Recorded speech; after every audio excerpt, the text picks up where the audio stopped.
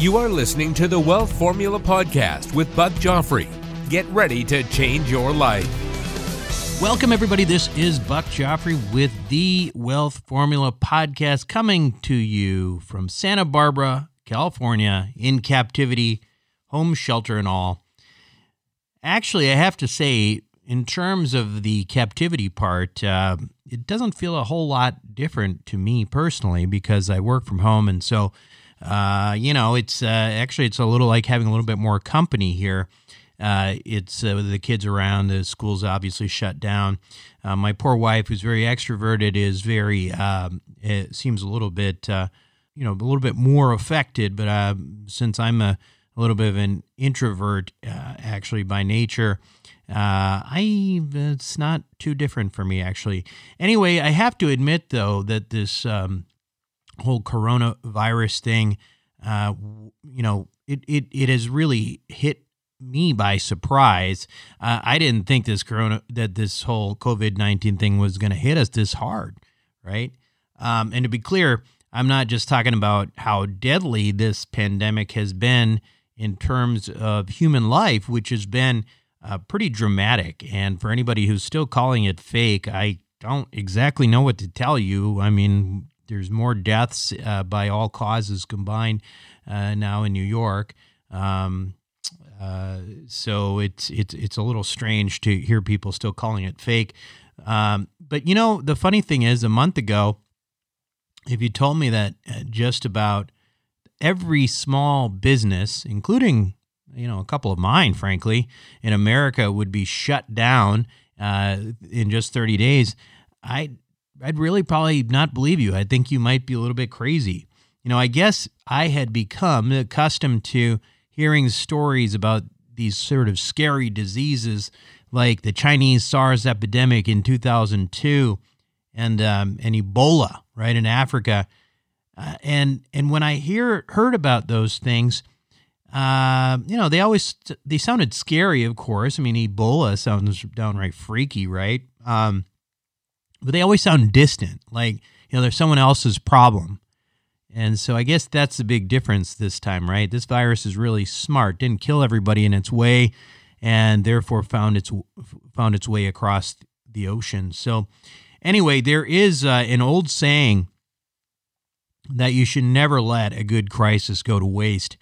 And situations like this really allow you to assess what you've been doing right, what you've been doing wrong, what you could do better. There are also going to be some opportunities to buy things at a discount. We've already, talked about some things, certainly in the oil and gas category, that might make sense because, in particular, that particular area has been just hammered. You could be pretty reflective right now, like a lot of people. You could be looking at your portfolio, thinking that maybe you shouldn't have been so heavy on equities. Maybe you should have had some more liquidity.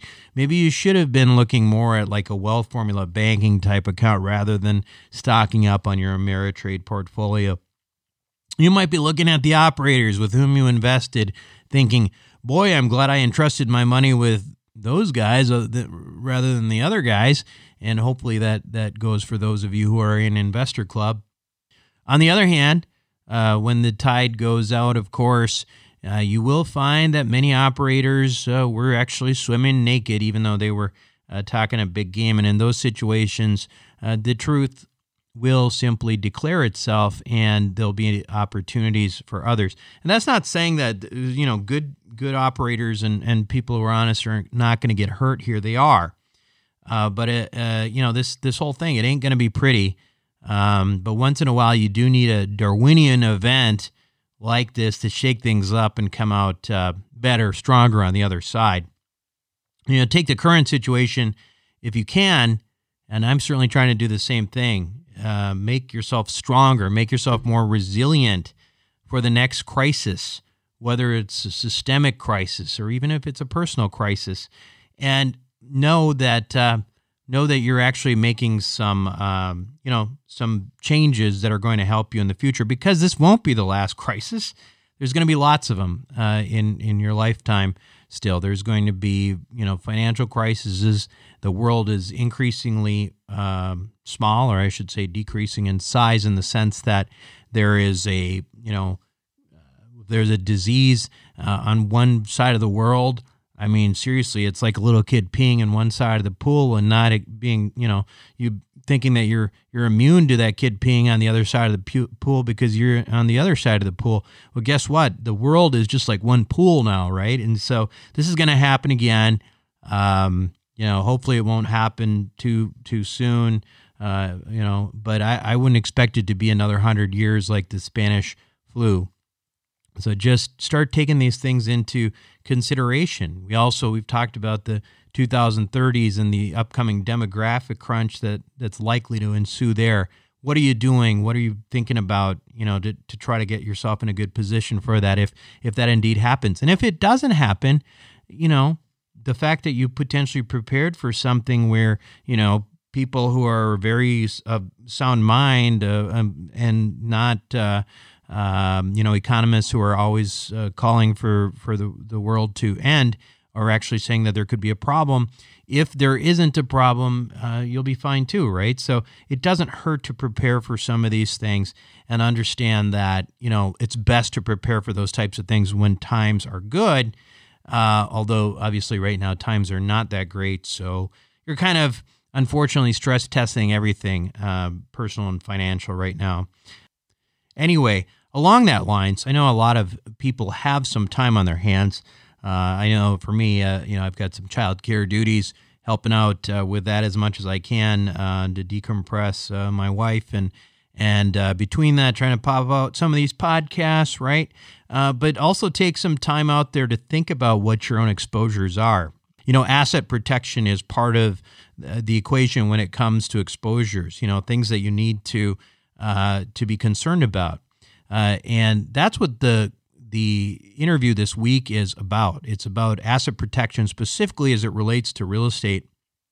And it was done with Doug Lodmell, and actually it was really before this whole pandemic thing was clear that it was going to be, hitting us so hard and that things were going to close down.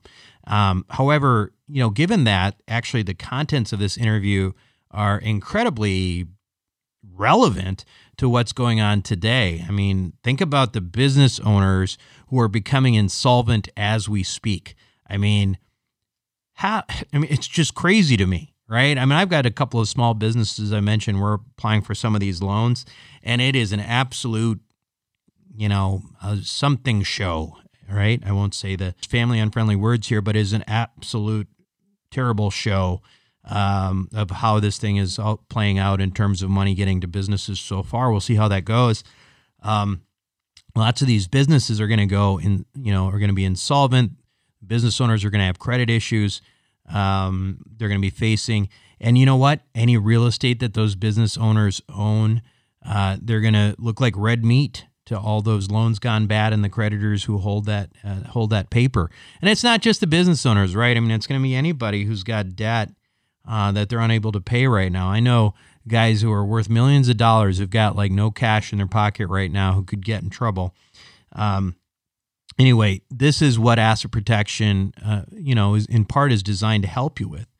And again, of course, it's better to get this type of protection in place ahead of a crisis, but sometimes it takes a good scare like the one we're actually in to put a plan in place. And so I would encourage you to do so if you've not done so. Anyway, when we come back, we're going to talk to Doug Lodmell. Again, Doug is my personal asset protection attorney. He's the best in the business. Great guy. And he's going to tell you all about how to protect your real estate, whether it's, your own house to, limited partnership investments when we come back. Welcome back to the show, everyone. Today, my guest, he is no stranger to the show. He's my asset protection attorney. He's my friend. He is Doug Lodmell of Lodmell & Lodmell. And he is the guy I trust when it comes to asset protection, and also the guy really who helps me get an overall sense of structure, along with my tax team with Tom Wheelwright. He helps guide and work with my estate planning. All around, it's good to have a guy like Doug. Doug, welcome to the program. Thanks, Buck. Happy to be here. So, Doug, I wanted to have this show because you actually wrote a paper which I thought was incredibly useful, because a lot of the same kinds of questions happen all the time in the real estate space, which is namely, how do I protect my assets? And there's a lot of bits and pieces of information out there. But what you've done is you've created essentially like a white paper, which we are sending to all of our subscribers and also will be able to be downloaded but from wealthformula.com. But I want to walk through it. So first thing I got to ask you is, when I read your paper, one of the things you say is real estate is one of the most difficult assets to protect. So why is that? Yeah, it's difficult because it's physical. It can't be moved. So if you have a piece of real estate, it's in the jurisdiction of a judge, and if you have a case in that jurisdiction, there's not much you can do with the physical piece of real estate. It doesn't mean it's not protectable. In fact, it's very protectable. It's just more difficult. When it comes to cash, securities, liquid assets, we can move those. We can physically, even gold bullion and cryptocurrency, all that can be physically taken to a place that a judge can't actually reach it, where real estate can't. And for that reason, you have to take different steps and use different strategies to protect real estate. Got it. So let's go over these concepts. And again, they are in the paper. People can read this when they get their hands on it. But you go over some key concepts. And the first concept is related to a saying, gross is vanity, net is sanity, and cash is king. Tell us what that means in terms of asset protection. Yeah. So I learned this in the strategic planning that I do for my own businesses. And one of our leaders said, gross is vanity, net is sanity, cash is king. And what that means in the context of both business and in real estate is, your gross income, if you're at a party and you want to seem like a big guy, you say, yeah, I gross $100 million a year. Right. With a 1% no margin, right? Right. Big guy. Net is sanity. Like, okay, well, how much do you net out of that? Oh, well, 4%. So $4 million a year. Okay. Still not terrible, Mm-hmm. But cash is king, and cash is what's your cash flow? Well, I'm negative. I'm bleeding money, Yeah. Okay. So now we have a different issue. When it comes to real estate, the same thing applies. Gross is the vanity. So I use in the paper an example of a client who has a $25 million portfolio. That's a really nice, healthy number. That's good. Mm-hmm. So when he's at parties, he says, yeah, I've got $25 million of real estate. Great. Net is his sanity. That's the amount after the mortgages. So in his case, he's got $20 million of mortgages. Mm-hmm. So he's got a $5 million net. Still not bad, right? Still got $5 million of net real estate. But his cash flow is negative.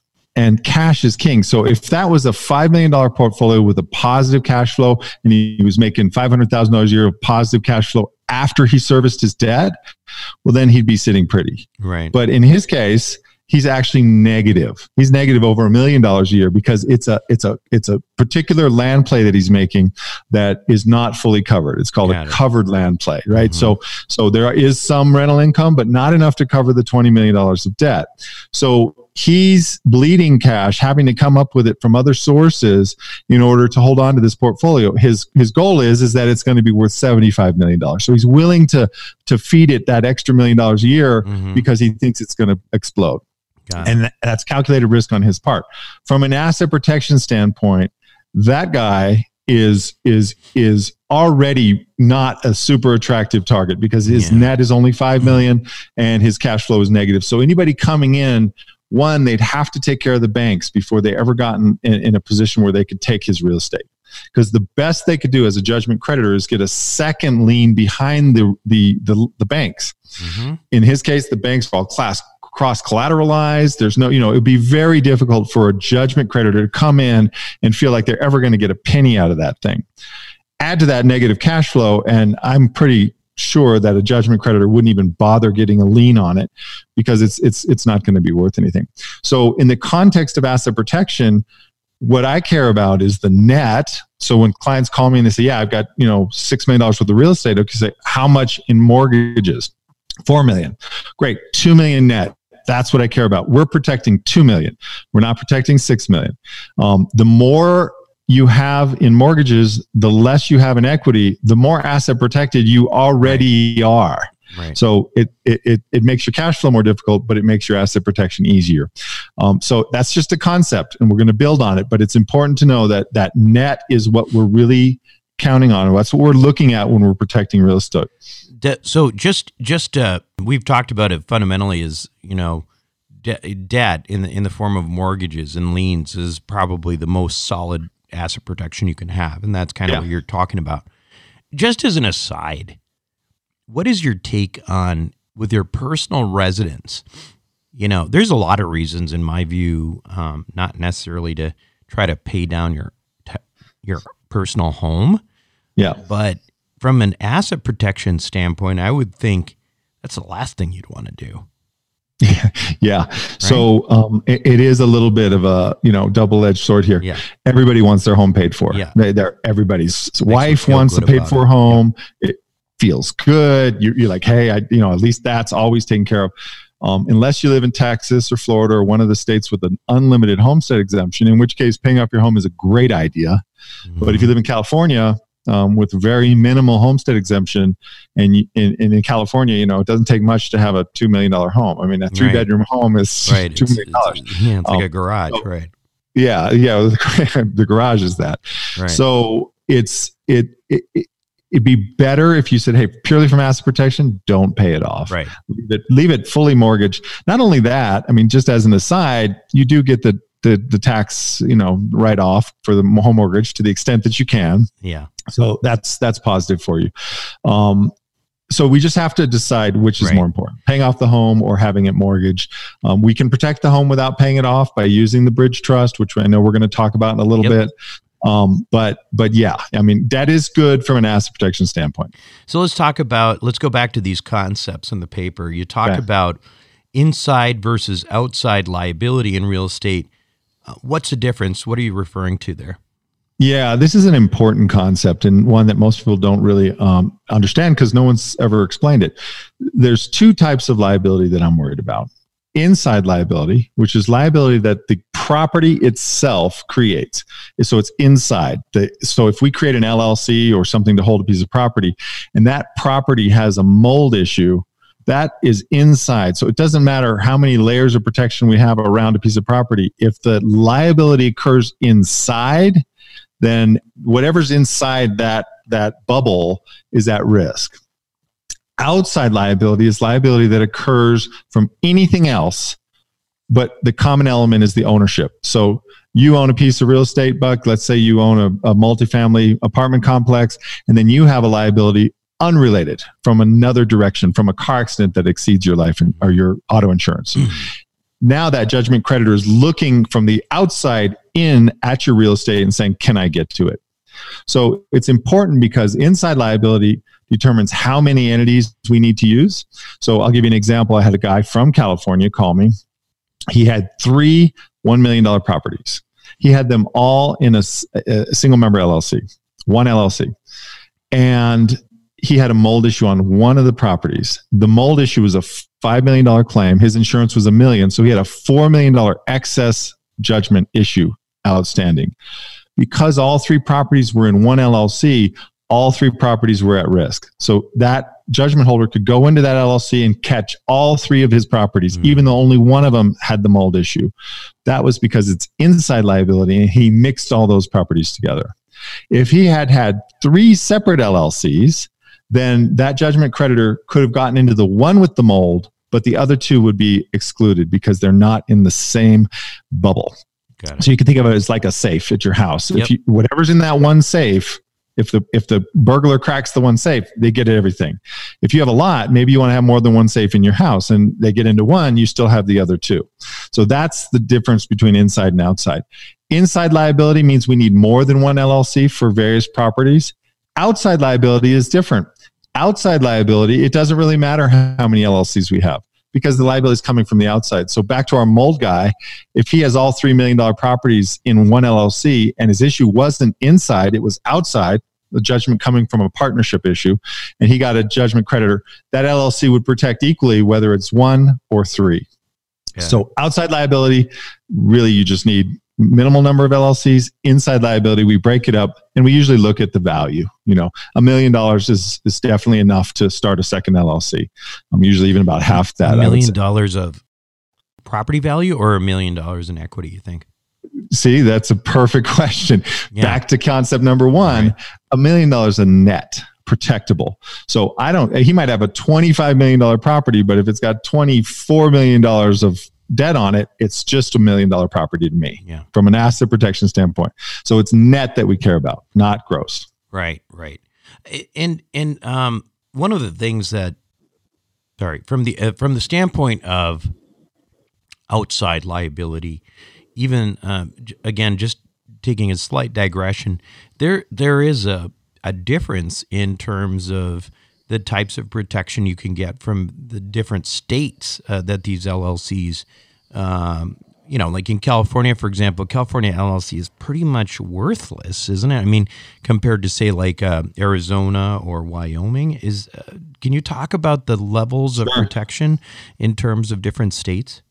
Yeah. So this is another confusing area because you hear about Wyoming and Nevada and Delaware and Arizona and Alaska, and you hear about these states that are really good about protecting their LLCs, and some of those states have privacy.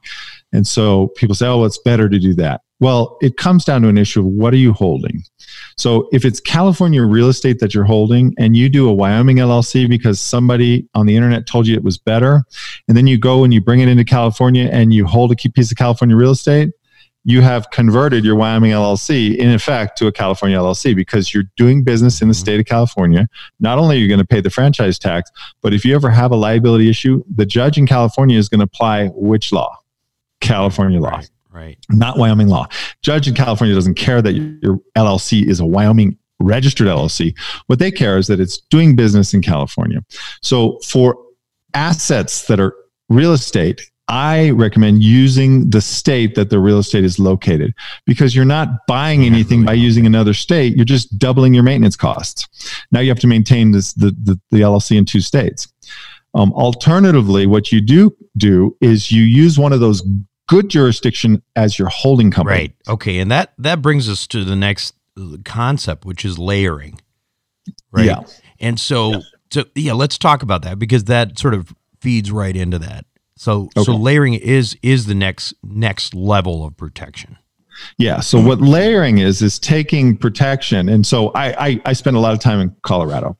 I have a mountain home up here. And when I first got here, they said, okay, dress in layers. And they literally have a system. There's a base layer. It's made out of merino wool. You put it on against your skin. It's the perfect thing.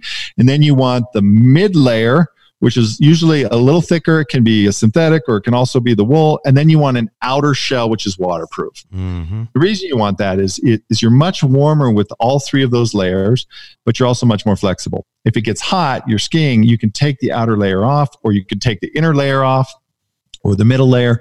You can adjust, and you're definitely warmer and more flexible. The same thing applies with protection, asset protection. So the base layer is your LLC holding your real estate. That's your base layer. Your mid layer is your holding company. And in the mid layer, we do want to use one of those states that has really good protection around the LLCs and the LPs. So Arizona, Nevada, Wyoming, it could be even Utah in some cases, Delaware, Alaska. We want to use one of the states that has stood up and said, hey, we're serious about protecting these. We're going to make it a multi-member entity. Whereas the base layer, it's okay to make it a single member entity. The reason you'd want to do that is that single member entities get disregarded for tax purposes, but they also can get disregarded for asset protection purposes.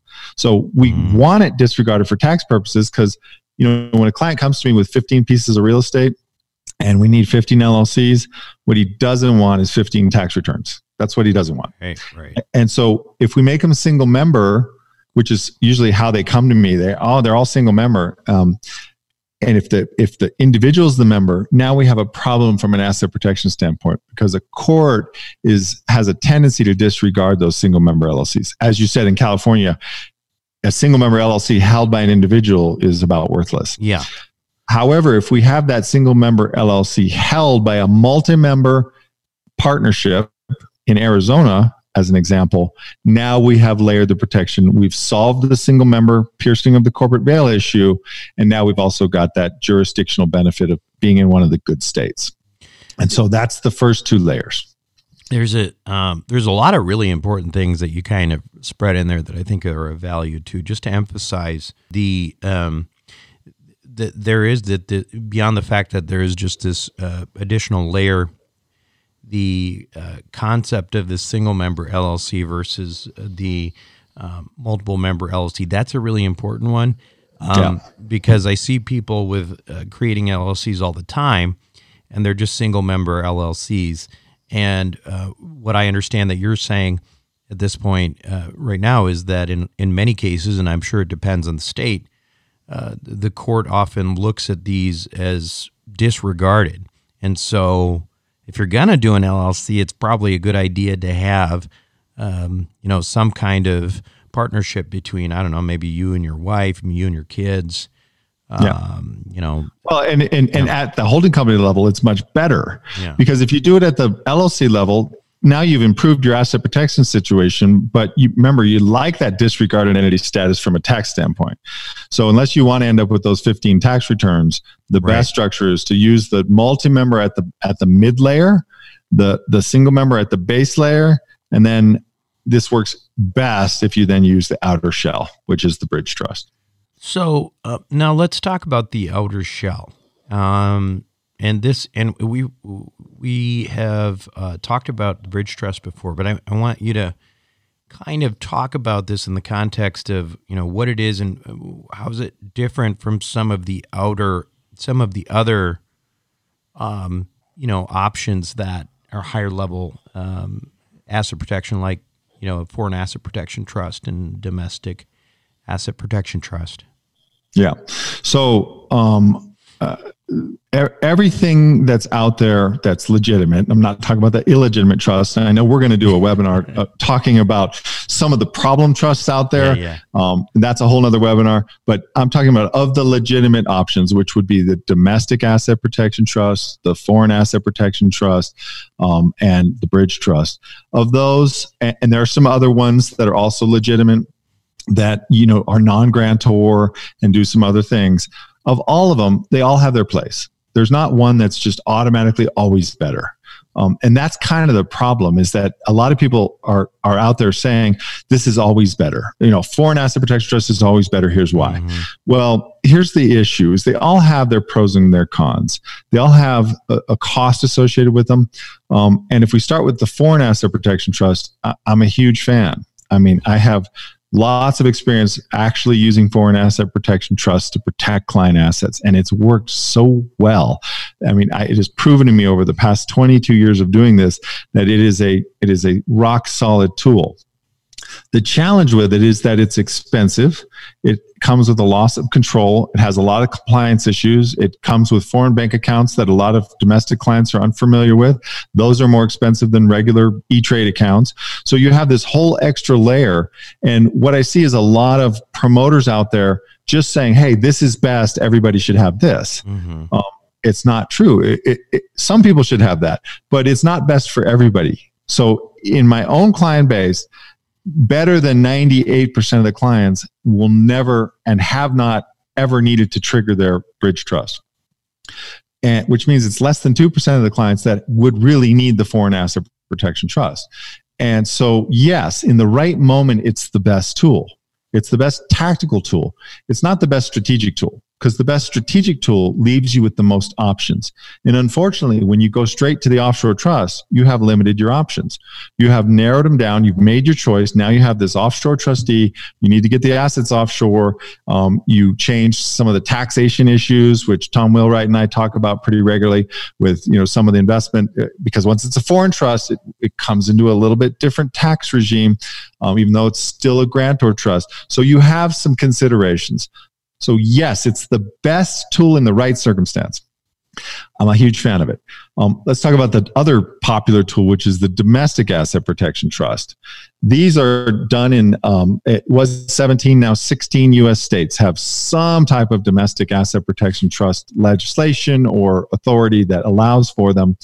It's the same concept, which is a self-settled spendthrift trust, a trust that you can be the beneficiary of, which also protects assets from creditors. The difference is that it's domestic. So with the foreign asset protection trust, and the reason they're so good is that in the foreign jurisdictions, like the Cook Islands, the statute actually says that the Cook Islands is statutorily prohibited from recognizing a judgment from any other jurisdiction in the world, including the United States. That's really good if you're protecting. Well, if you do an Alaska asset protection trust or a Nevada domestic asset protection trust, they cannot say that. They cannot statutorily say that. In fact, Alaska tried to do that, tried to say all issues related to the trust must be adjudicated in Alaska, and it was struck down. That was recent. And so we have Article 4, Section 1 of the U.S. Constitution, which says the states must grant full faith and credit to the other states' laws and judicial proceedings. So that means a judgment from California is valid in Nevada. It's valid in Alaska. And so when they come and domesticate it, now we have a whole nother set of challenges. Whereas in the Cook Islands, they would just tell you to get out of court. In Alaska, they can't. Not to mention the federal courts, the federal bankruptcy courts, the federal district courts, those all supersede state law.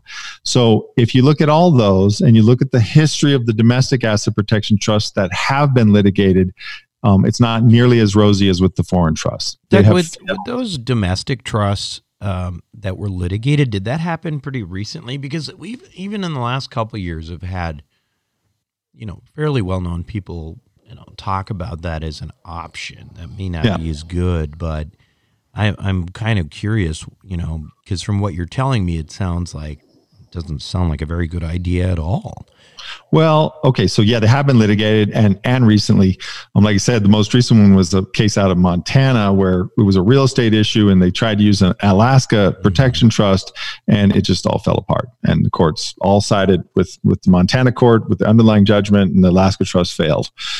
So when push comes to shove, I'm not a huge fan of domestic asset protection trusts. It doesn't mean they don't have their place.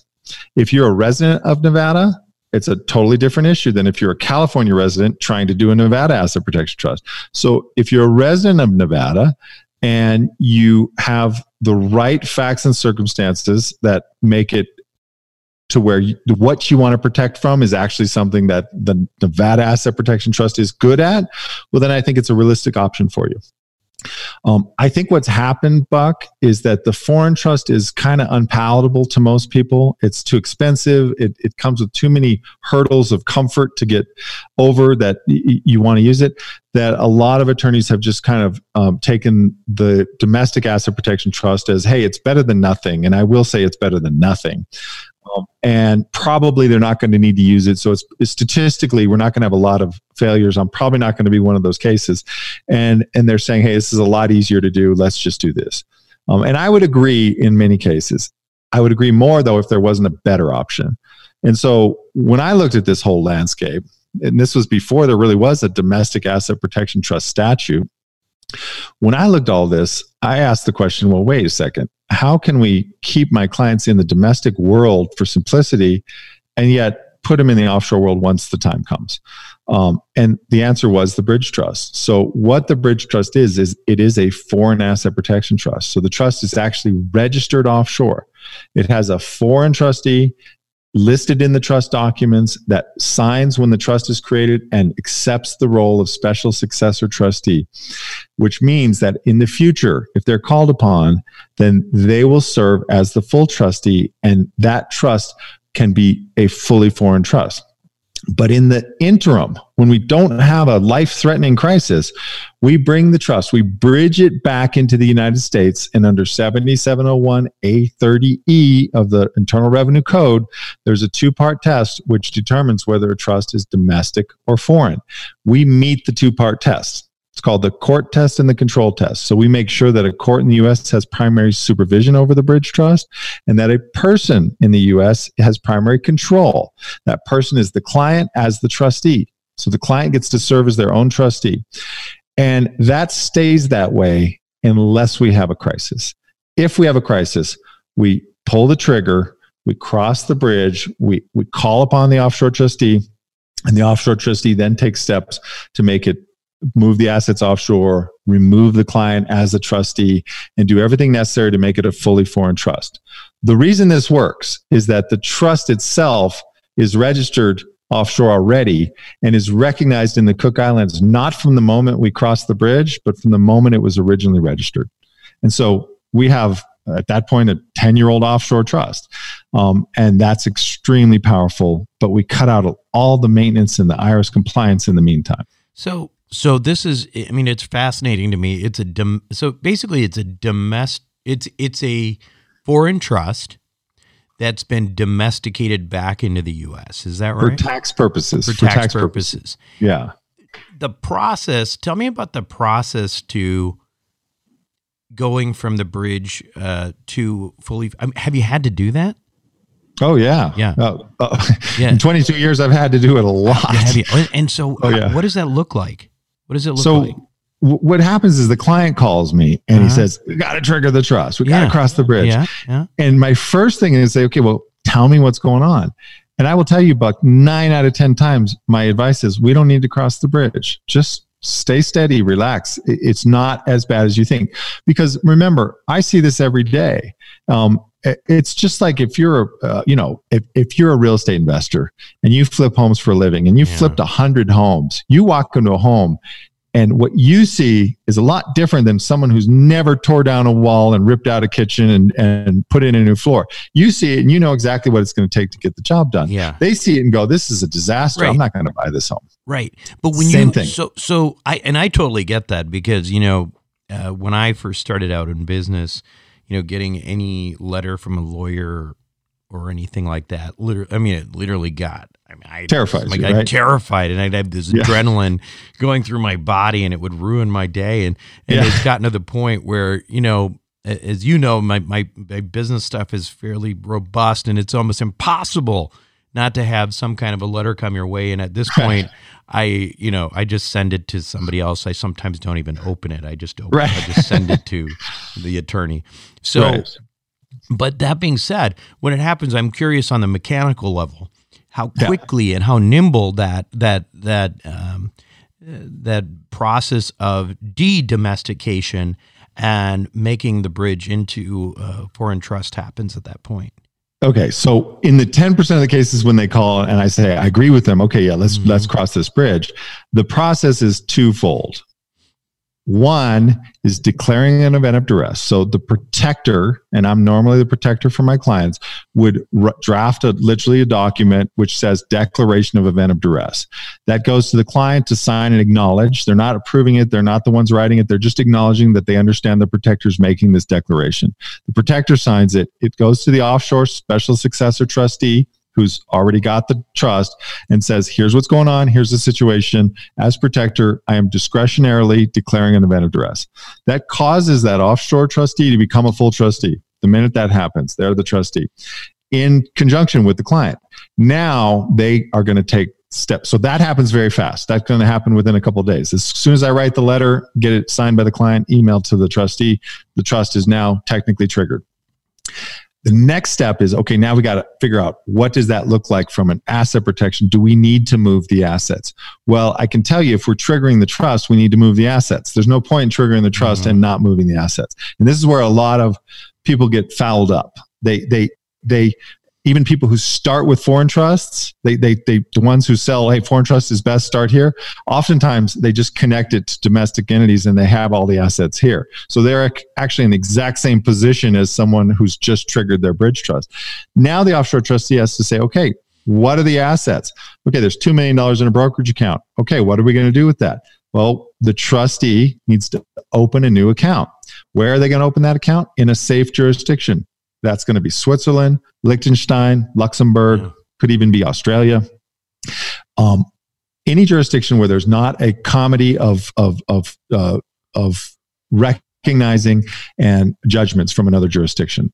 I say Australia because I recently had a client ask me to do a paper on it. I did all the research. Australia is actually very good. They do not recognize foreign judgments, and it's very hard to get one recognized there. So if you happen to have a bank in Australia that you're comfortable with, that would be okay. Switzerland, Liechtenstein, and Luxembourg also are good. So that process is going to take time. That's not going to happen in a week. So triggering the trust is going to happen quick. So now we have a foreign trust, just like if we had started one. Well, what about real estate? Because now we had this process where we had this this holding company that was owned by the Bridge Trust, but that holding company was presumably holding entities in different states vis-a-vis different LLCs, different state LLCs. So what is the process? I mean, what happens in that case for that stuff to be owned by the trust? So this is really the key part of the whole thing. This is where the rubber meets the road. And it doesn't matter if it's a foreign trust from day one or a domestic trust or a bridge trust. Doesn't matter. We have the same issue, the exact same issue, which is what do we do with the net equity, back to concept number one, with the net value of that real estate? We've got to get it out of there. So you can get it out of there one of two ways. You can strip it out through loans. That's way number one. So you can use conventional loans if you still have access to the conventional loan market. You can use private money. You can use hard money. You can use any kind of money you want, but you have to use a real loan. So some other people out there on the internet are saying, oh, you create your own Wyoming company. Nobody knows who owns it. And you record a mortgage against all your property. That's a phony loan. It doesn't hold up when put under scrutiny whatsoever. And it usually ends up creating more damage than good because the courts now think that you're a shady kind of guy that is creating fake loans to hide your own real estate. So I'm not a fan of the fake loans with the Nevada or Wyoming companies. You have to get real loans. That's way number one. That's a job. And there's no way around that job. And it doesn't matter if you started offshore trust from day one, you still have the exact same job. How do you pull the equity out of this real estate? You need to have time. You need to start as soon as it becomes apparent that this is going to be critical. Do you need to pull 100% of the equity out? No, because that whatever you leave, 10, 15, even 20% of the equity, it's not super attractive because the costs of selling it, the costs of taking care of all the previous mortgage holders, all of those things are there's some costs in that will eat up some of the value, the net value. Sure. But I'd like to see 80% or if possible, 90% of the equity out. The stripping of the equity is possible always. I'm just going to tell you that. It's possible. The question is, how much is it going to cost you? So there's always a hard money lender that is out there willing to give you 80% of the value of the property, right? So let me ask you this though, in terms of what is the additional value that the foreign component gave you then, if really you're just stripping out all the equity? Well, you got to have some place to put the equity. That's where it goes. All right, understood. Right. So if you strip the equity out and you put it in your bank, well, now you haven't done anything. You've actually made it easier for the creditor, right? Because you strip all the equity out. Let's say you have $5 million equity. You strip it all out. You do all this work. You go through all these hoops. Now you got $5 million sitting at Charles Schwab. The creditor comes and goes, oh, thanks. I was going to have to do a lot of work to get to that equity. You just did it for me. Yeah. So the foreign component, you have to have a place for that equity to sit that is just the safest place. And that's where you still need that foreign bank account. You still need a place to put all that equity. So that's option number one. Option number two is sell the property. So if you're looking at a catastrophic loss, then you just have liquidate. Then you just liquidate, and that money moves offshore. Liquidate everything. You're done. Liquidate everything. Now, I will tell you, I thought, honestly, I understood this well, even when I first started practicing. I'm like, well, okay, real estate is tough.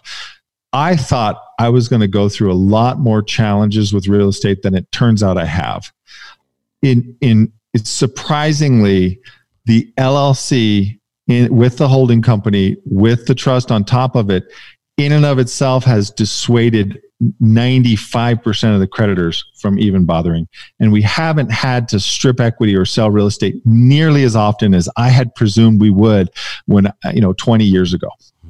It's just turned out that it's actually pretty effective without stripping the equity. In 20 years, how many times have you had to do it? I've had to do it God, it's a handful, Buck. I mean, I mean, I had to do it a couple of times with offshore lenders and at fairly high cost, and but these were huge cases with multiple banks going after the client. I've asked clients to go out and get loans when they still could, just to be prepared, and I've done that multiple times. I don't think in any of those circumstances that we actually needed to send that particular money offshore. But I would say it's just a handful. It's surprising how well it worked without actually going to that final stripping the equity, selling the property. But I always tell clients, you got to be prepared for that, because if I tell you, oh, it's going to work without it, and you're the case where it doesn't, well, now we have a problem. Sometimes I've said in the past that I think one of the major purposes of asset protection is really making yourself look like the most unattractive person to go after in the whole world, right? Is just turning yourself into a complete prune and making yourself effectively into a massive pain in the ass for any creditor.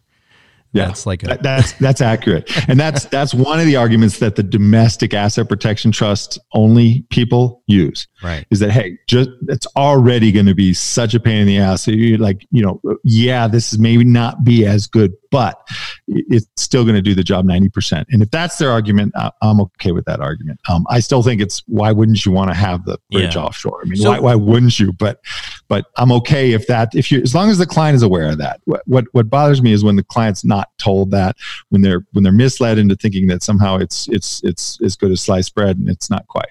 You still have to slice that. What are the, if any, critiques of the bridge versus just doing a straight up FAPT? I mean, are there people out there who say, I don't think it's a good idea to a bridge, and what are their arguments if they do that? Yeah, there are people out there. They're almost exclusively people that sell one of the other two things. Right. I haven't found anybody that unbiasedly has said it. In fact, all the unbiased people I talk to are other attorneys, and their comment is overwhelmingly, "Oh my God, this is great. This is what I want to represent." If it's work, I should just add to that too. You just said something that I think is critically important. It's been tested. It's not like this thing is.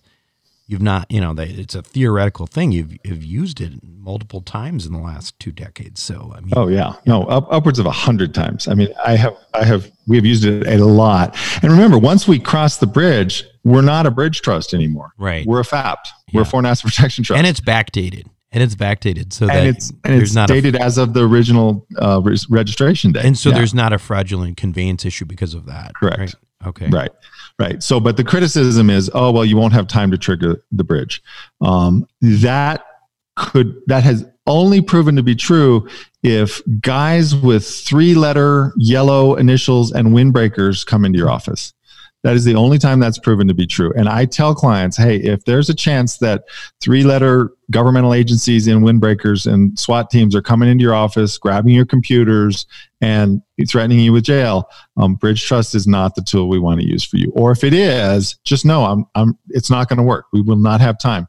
If they slap a temporary restraining order on that kind of client, then the Bridge Trust is done. We're not going to trigger it. But let me tell you, that's actually been a benefit. I have had clients in that exact situation. And I've told them, look, if that happens, this is not working. There's no asset protection feature whatsoever to it if that's what happens. And that has happened. And the client has called me, and the net result was actually in the favor of the client. Because we didn't have it, they were able to stay out of jail. It simplified their case. The criminal attorney that I spoke to was absolutely overjoyed that it wasn't offshore, because he said if this was offshore, this guy was going to prison. Why would that have been? Why would that have been? Well, because once you go offshore, you have a different set of, your optics change. The optics of offshore is not good in general. It's considered a little bit fishy. It doesn't play well with a judge or a jury to say, well, he's got all these millions of dollars sitting in this foreign trust. It plays poorly, and that's a consideration. Now, sometimes we're okay with that. sometimes we're okay if it plays poorly. If it's a normal lawsuit where there's not a criminal component and not a governmental agency involved, I don't really care if the judge doesn't like the looks of it. If we protect the assets, we're going to get this thing settled or dismissed. If it's governmental, if you're a criminal, the bridge might not be a best idea. If you're a criminal, this is not.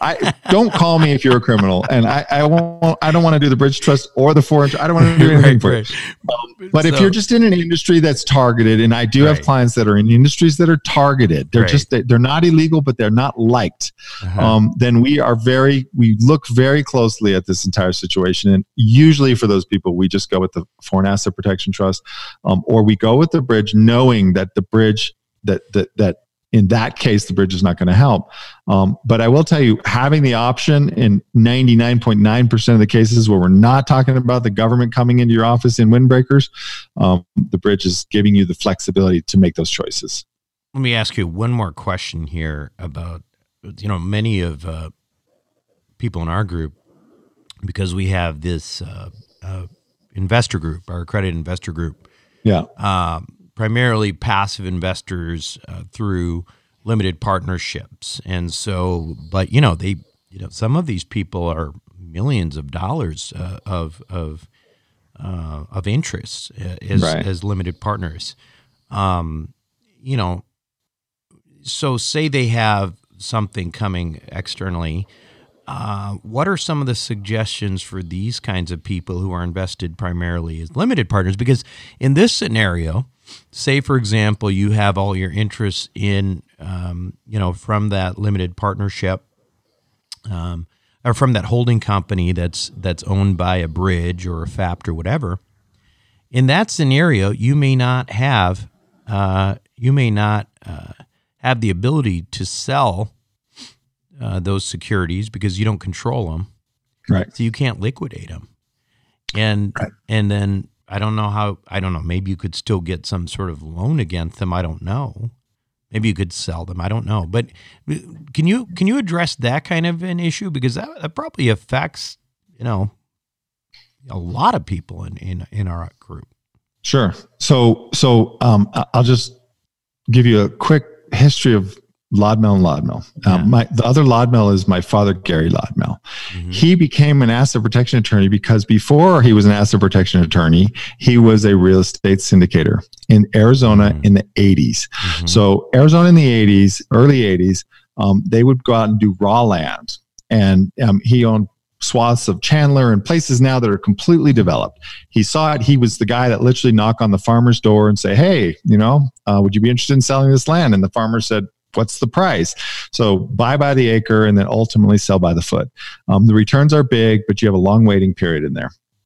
In 86, if you remember, Reagan came in and he changed the tax code and he got rid of the depreciation benefits of being in a limited partnership.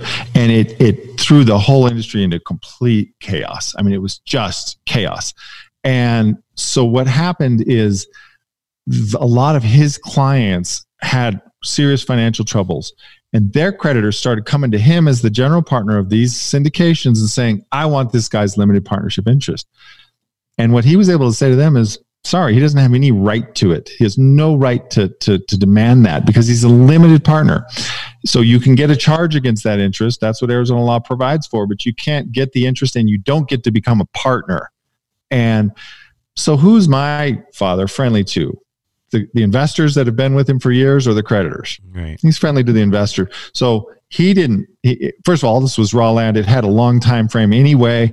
It just, there was no horizon where the creditor thought this was going to be a quick payout. He watched every single one of his clients settle with those creditors for pennies on the dollar. He was so impressed with that happening that he actually started going, well, what if we did this for real? What if we actually did this on purpose for the purpose of asset protection? He traveled down to Belize, who had just enacted a statute mirroring the Cook Island statute, and he started researching.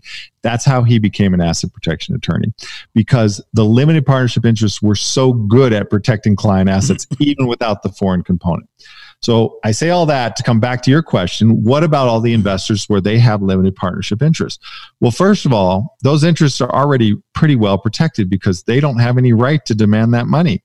The general partner has that right, and the general partner is definitely friendly to them. Right. So, not saying it's a guarantee that there's not going to be a distribution. If the partnership dissolves, the real estate sells, and there's got to be a distribution, well, it's got to be a distribution.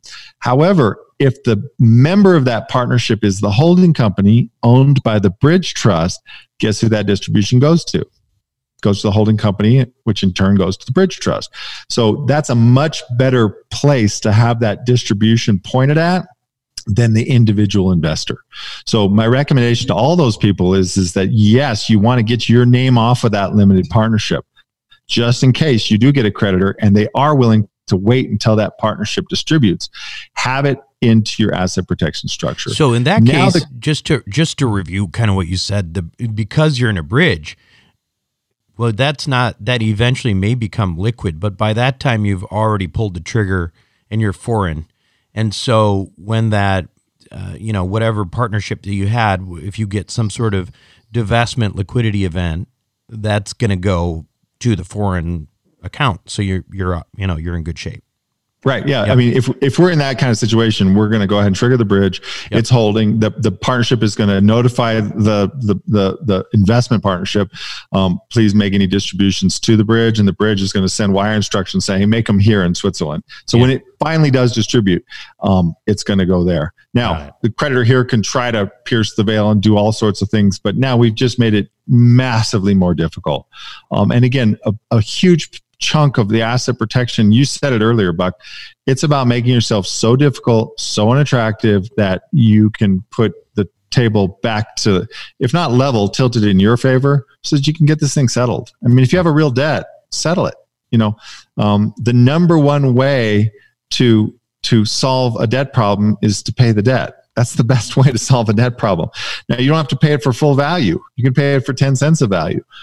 Asset protection is designed to enable you to get that debt settled. Right. It's not, it can be used to tell the other guy to pound sand, but that's only about 10% of the time. The rest of the time, we're using it to settle the debt. Right. Great. Well, this has been, I have to say, I feel like I understand it even a lot better than I did before. Doug, the paper we've already sent out, certainly by the time this has gone out, we're going to send it out. We're going to put it on wealthformula.com as real estate asset protection download if you want that. But also tell us how, because there are plenty of people who need some help here. By the way, a lot of people think they don't. I'm talking to doctors all the time, and they're like, I got insurance. I don't need this. I mean, they won't listen. But maybe you can address that and then tell people where they can get a hold of you. Well, okay, so I'll address that. There's three things that I think comprise someone's need for asset protection. The level of assets they have. So the more assets you have, the more you should probably consider protecting them. The level of risk that you have in your life. So the more risk, the more things you do that create and cause risk, the more you should probably be protecting. And then number three is the most important, your personal level of risk tolerance. And that's the one that really matters. So I've got clients with just a tiny amount of money that have spent a significant portion of it to protect that tiny amount of money because their risk tolerance is virtually zero. They can handle no risk. They have to keep this money. I have other clients with obscene amounts of money that are so risk tolerant that they don't really see asset protection as a need because they can handle almost any kind of risk. So what I would encourage you to do is not be just an ostrich sticking your head in your sand saying it'll never happen to me. That's unrealistic. It may never happen to you, but if it does, it's much better to say, hey, I can handle the risk. So determining whether you need this or not, my advice is talk to me or talk to someone like me that you can go over it with. And I'm happy to talk with any of your clients. The best way to reach me is just email me, doug@lodmell.com. My last name is Lodmell, and that's also my website, which is www.lodmell.com. There's a ton of information on my website. It's really lots of videos, very robust. You can get all these questions. Or you can call and just schedule an appointment. You can call the 800 number, 231-7112. Just say you heard me on Buck's show and you want to schedule an appointment. There's no cost if you're coming from Buck's show, and we'll sit down. It'll take about 30 or 45 minutes on the phone. We'll just go through it all. If it makes sense for you to have any kind of tools or if there's some benefit, I'll tell you what it is. And if not, I'll say, well, you know what, you're good. You have a home in Texas and you got a 401k plan. You don't need any additional asset protection if that's the only two assets you have. Sometimes just knowing what you have that's protected and what's not is a huge relief. So I'm happy to talk to anybody. I should also point out that Doug did a full asset protection webinar for us sometime last year. And that is also on wealthformula.com, and that's also a nice way to reach out to Doug if you want, because I just forward all those anybody who downloads that over to Doug. Doug, thanks thanks again for being on wealthformula.com, and it's always a pleasure. My pleasure, Buck. We'll be right back. Welcome back to the show, everyone. Couple of things I want to remind you of. First of all, you can get that paper that Doug mentions in this interview. I sent it out as an attachment to those who are on the email list, so you might get it from there. But you can also get it by downloading at wealthformula.com. There's a webinar there that Doug did on asset protection in general. It's a broader asset protection webinar that you ought to watch anyway. And in addition to that, there you can also get this paper that Doug talks about. Definitely worth your time to look into. It would have been nice to have our event later on in April this month to have Doug come out there and talk about this in person, but it's nice to get it anyway. I also want to remind you, there's a couple other things. If you have not joined Investor Club, we're talking about a lot of distressed stuff right now. We're getting into situations where we might have some bargain buys, and then we've already talked about some, and I really do anticipate in the next couple of months that we're going to have some distressed assets. So if you're an accredited investor and you're interested in participating in that kind of thing, definitely go to wealthformula.com and join Investor Club. It's for accredited investors only. Finally, a lot of people are finding a lot of benefit from our, Wealth Formula Network. It is this whole thing started as a course, right? So we have this course and you sign up for it. And it's got a lot of smart people on there like Tom Wheelwright, Ken McElroy, anyway, just a bunch of really smart people talking about personal finance. And then it's followed up with we have a Facebook group, a private portal, and then we have these bi-weekly mastermind calls. That's what we call Wealth Formula Network. People are in that. So anyway, people are finding great solace in that right now. It's been really good talking about what's happening day by day, or, not day by day, but, couple weeks by couple weeks, and trying to track this crisis, trying to, put together everybody's information into one place and try to make sense of it all on the personal finance side as well. We also have a bunch of doctors in there, so we invariably talk about where this COVID thing is going. So anyway, if you're interested in that, I would highly recommend it, especially if you've got some downside where you can go through a financial course and start participating in things. Go to wealthformularoadmap.com and you can sign up for that there. That's it for me this week on Wealth Formula Podcast. This is Buck Joffrey signing off. Thank you for listening to the Wealth Formula Podcast. Visit us on the web at wealthformula.com. The information contained in this podcast are opinions, not fact. As always, consult your own financial team before making any investment. See you next time.